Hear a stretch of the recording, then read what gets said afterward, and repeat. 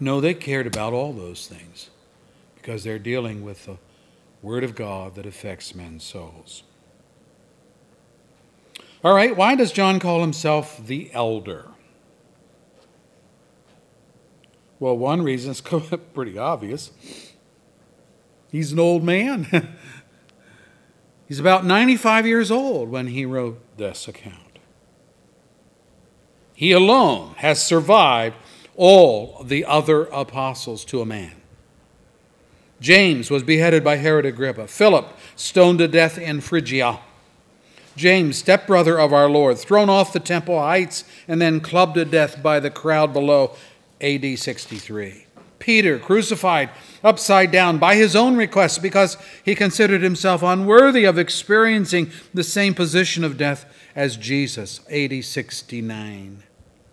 Paul, also AD 69, beheaded by sword by Emperor Nero, commanding it to be so. As far as we know, John was the only apostle who died from old age. Though for some time he was banished to the Isle of Patmos for preaching the gospel, because when he was ordered to desist by the emperor, he refused, so the emperor put him on this penal colony with a bunch of thieves and murderers and so forth.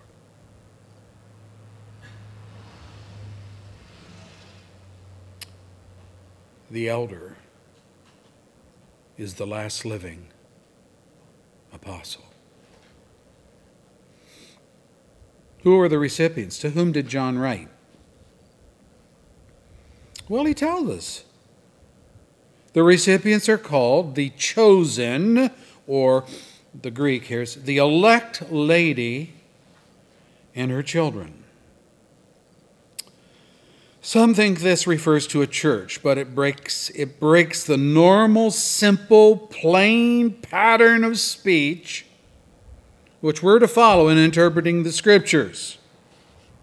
Unless there's a clear indication that what is being said is figurative or allegorical, just accept the words as being straightforward without some hidden meaning. He's writing to a woman and her children. Now, obviously, this woman was a friend known to John, and he identifies her as a woman of truth, the very truth that characterizes all believers, verse 2. He assures her, as well as us, that such people of truth have been and are recipients